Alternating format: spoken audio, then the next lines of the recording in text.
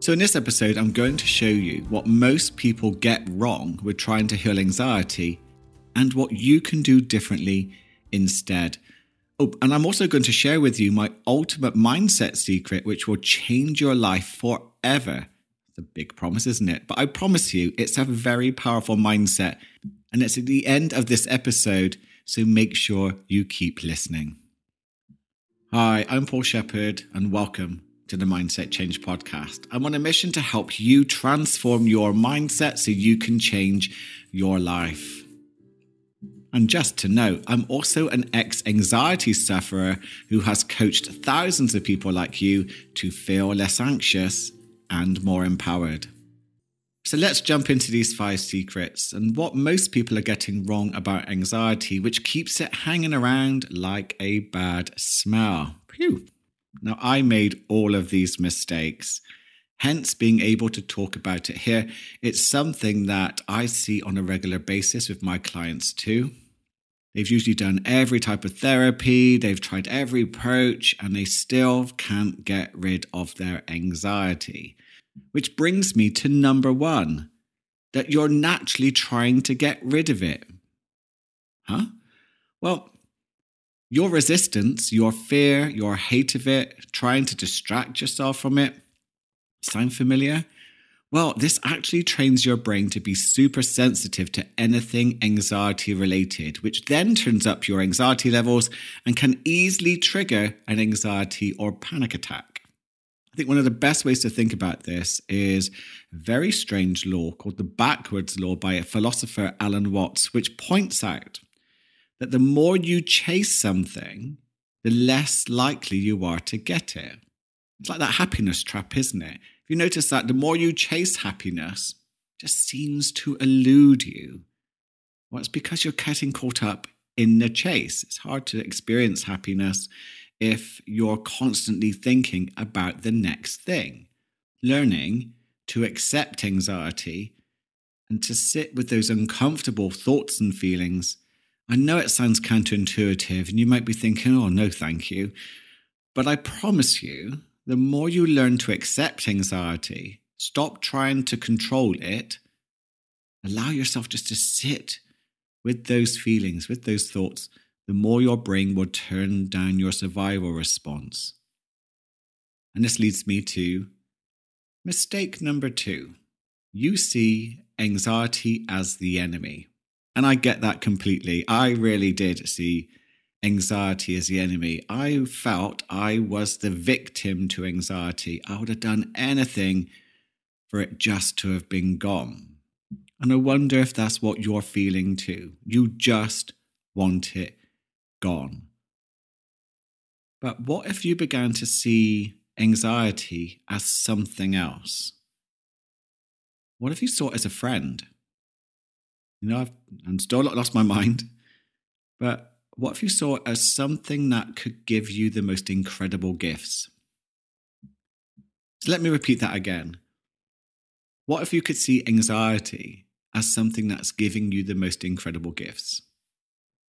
And it could help change the way you live your life for you to experience your life more positively, more happily, more successfully, and in ways you might not be able to imagine just yet. This is what happened to me. And I wonder what I would have thought if someone had said to me back then, by the way, anxiety is a gift. I suspect I might have been a bit resistant, but maybe I would have opened up and just thought about it in a way which said, well, how? How could anxiety be a gift? How is it going to change my life for the better? Here's how. Anxiety is often a message from your mind and body trying to tell you that something in your life is putting too much pressure on your nervous system. And it's already eroding your quality of life. Something isn't working. Something is unsustainable and it needs changing. It's annoying, but without the pain of anxiety, we probably wouldn't change very much. We would just carry on until it got to a point where we would struggle with that unsustainability, making it harder to do anything about it. So think about, are you living someone else's version of life? And maybe not living a life true to you? Do you have trapped trauma in your body, in your mind that needs healing? What's your relationship with you like? What's it like with other people? Are some of your lifestyle habits making your body ill? These are powerful questions to begin to ask yourself, because anxiety hasn't just come out of nowhere. It's built up because something isn't working in your life. And maybe there are cheap dopamine chasing habits like alcohol, vaping, drugs, junk food, porn, gambling, maybe too much screen time. All of these can be brutal on your nervous system. Are you messing around with your bedtime and not getting enough sleep? Or are you simply still doing too much and not giving yourself the rest and recharge you need? These are the basics. And anxiety will keep knocking at your door until you answer and listen and act on what it needs you to do. So how can that be your enemy? Now, I really messed up my life with some really poor lifestyle habits. That put enormous strain on my mind and body. But anxiety was my wake-up call, and it told me to sort my life out. If I hadn't listened, I don't know where I'd be right now. So I'm very, very grateful for that wake-up call. What is anxiety possibly asking of you? I would get a journal. I would ask that question, or maybe go for a walk and just see what comes up. Take a note of the answers, and with some radical honesty, begin to make some changes. Mistake number 3. I think this can be a bit controversial for some people, but you might be over-focusing on your thoughts or on your past as a solution to healing anxiety. Let me make this really clear. I'm not sure who said it, and maybe you can let me know via the show notes. You can get in contact with me. But you cannot think your way out of a feeling problem. Anxiety is in the body. You get that feeling in your chest, in your neck, in your shoulders, in your stomach, tingling in your hands. You might even feel pressure on the head. Trying to talk your way out of that is going to do very little. But mindfully soothing the alarm in your head, in your neck or shoulders, in your chest, in your stomach, just by putting your hand there, breathing into that part of the body, breathing slow and low, helps trigger the parasympathetic nervous system, tells the brain you're safe. You can even say to yourself, I am safe, this is just a false alarm, and soothe what you're experiencing in your body. Talk therapy, whilst useful, doesn't often address the alarm in the body. Plus, talk therapy and anxiety healing therapies, all those healing modalities available to you, won't change a thing if one of the main sources of anxiety is your lifestyle. Until you address that, anxiety simply won't heal. And that's what I keep seeing happening. If I change my thoughts, if I change my thinking, if I change the way I think about my past, my anxiety will be gone. I'm not denying that's not useful, but your body needs your help. Before I go to mistake number 4, if you're enjoying this content, please hit subscribe. Even leave me a review of what you think of this content. It ensures you won't miss another episode, and it would mean the world to me as it helps the show grow. So mistake number 4. Have you ever wondered why you seem to be sabotaging your anxiety from getting better? Or you might not even be aware you're sabotaging it, but somehow it still seems to be there. Well, one of the reasons to focus on is that you might too subconsciously want to keep your anxiety. And I see clients often look at me very strangely when I start to propose the idea that they probably are subconsciously trying to keep their anxiety. But they're confusing this with the conscious mind, which of course wants to let it go. But the evidence is clear. They're sabotaging themselves. Even when they know that they could be doing something to help their anxiety, eating better, going to bed on time, they find themselves simply not doing it. It's as if something takes over them and says, let's do something else. Let's be naughty. Let's do our old habit, which will keep the anxiety instead. And I don't know if you can relate to this, but I was addicted to feeling hypervigilant. Why? Because A, of the buzz, made me feel energized, but it also gave me a false sense of control over reality that felt very uncertain to me. I hated uncertainty. I didn't value it. I didn't see it as something that would bring adventure, new opportunities, new people, new situations, something that would help me thrive and grow. I saw uncertainty as the enemy. So I was doing my best to overly control my future, which is pretty impossible, but I gave it a good go in order to try and feel safe. I had to learn to let that go as part of my anxiety healing, which was liberating to say the least. So again, on a walk or in a journal, however you want to do it, list the possible reasons as to why you might want to keep it. I'll give you some thought joggers. Is it protecting you from taking risks to improve your life? Like changing a job, getting a job, facing the truth about a relationship, being honest about lifestyle habits you feel addicted to and want to keep. You get the picture. There could be a variety of reasons as to why you might want to keep anxiety in your life to a degree. If it's all you've ever known, maybe a life of feeling peaceful and calm feels too alien for you to even imagine. What I would also do is get help with your subconscious programming. Don't fall into the trap of thinking that you can do this all by yourself. Get a coach, therapist, or hypnotherapist who works with subconscious programs. Use my Mindset Change podcast because it contains subconscious training to help you upgrade your old programs.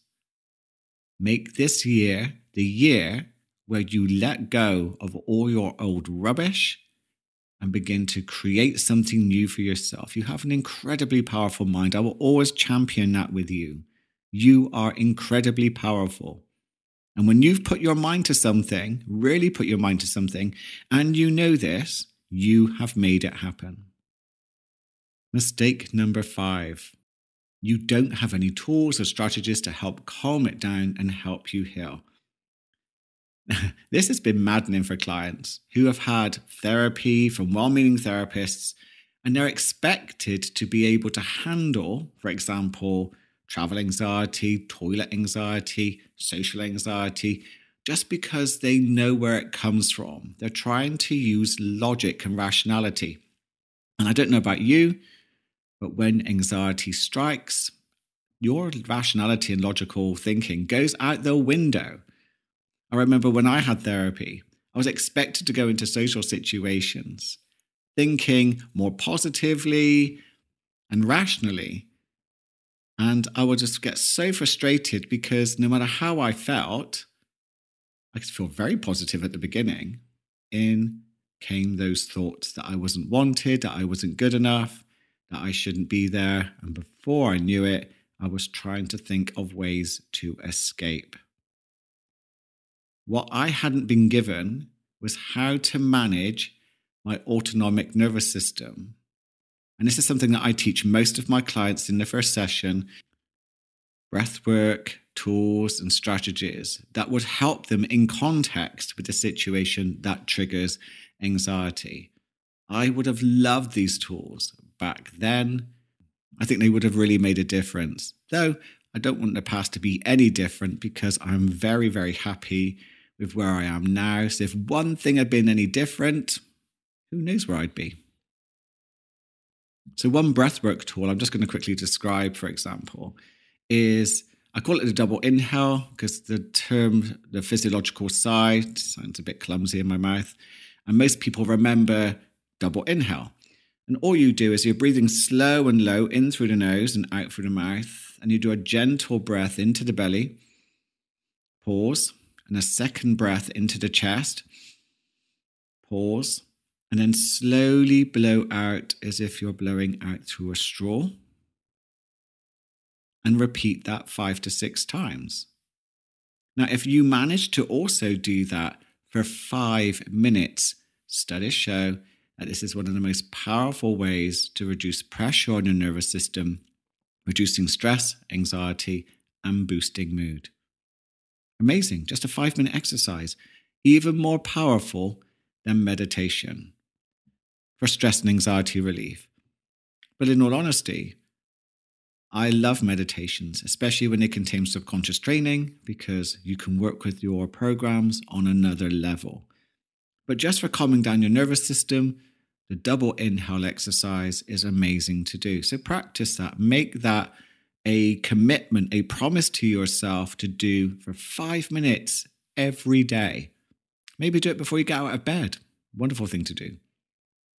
Now, I also point out to my clients that they can be taught the best tools and strategies in the world, but they won't mean a thing until they experience how well they work, so they can begin to build confidence going into situations that they struggled with before. And I get to see, it's really lovely, I get to see all that feedback coming in from people saying, I'm doing this now, I'm doing that now, I've traveled here, I didn't have a toilet anxiety issue, I was able to socialize without it being an issue. Absolutely wonderful to see people getting their life back on track. Now, as I promised, I wanted to share with you what I believe is the ultimate mindset to begin to invest in for yourself. Now, I believe this would change your life in ways you can't imagine. So, let me ask you, what would your life be like if you perceived every problem that you faced, and I mean every problem, as something to welcome and embrace, as something that's happening for your highest good? Something that will enhance your life, something that will bring opportunities you have yet to discover. Just imagine how you would deal with obstacles, fear, failure, any situation which seems to have gone as not expected. How much less anxious would you be if you knew that an uncertain future provides so much gold for you to increase your quality of life and success? Problems create uncertainty. That's what you're struggling with. So embracing uncertainty as a life giver to help you thrive and grow. To see problems as the same thing creates such a reality shift, I cannot tell you. Have a think back to things that have appeared to have gone wrong in your past and how you benefited somehow. It might have made you more resourceful. It might have made you more stronger. It might have given you a different perspective of the world. Bring them to mind to help remember that even when things go wrong, you can benefit. You will benefit. I remember recently I was doing a training run for a half marathon. And on a training run, a week before the actual race event itself, I felt a big ping in my muscle on the back of my leg. Pain lots of pain, and that was it. I was not going to be able to enter the race. What was interesting was I felt the disappointment, I felt the frustration, I felt the anger, a little bit of fear. And then, instead of focusing on the disappointment and being a victim, which had been easy to fall into, I accepted how I felt and moved on to seeking out the possible benefits from having this injury. And what I learned was I actually had weak spots in my leg muscles which needed attention. And if I hadn't got them sorted, an even bigger competition, which I've got next week, which is a high rocks athletics competition, would have been at risk. I also got to connect with a whole new community and made friends through the cryotherapy centre in Brighton where I was being treated. And from that, not only did I get opportunities, but I am now fitter and stronger from having that injury, which I could easily have spiraled into feeling really low about. How will I benefit from this? How could I benefit from this?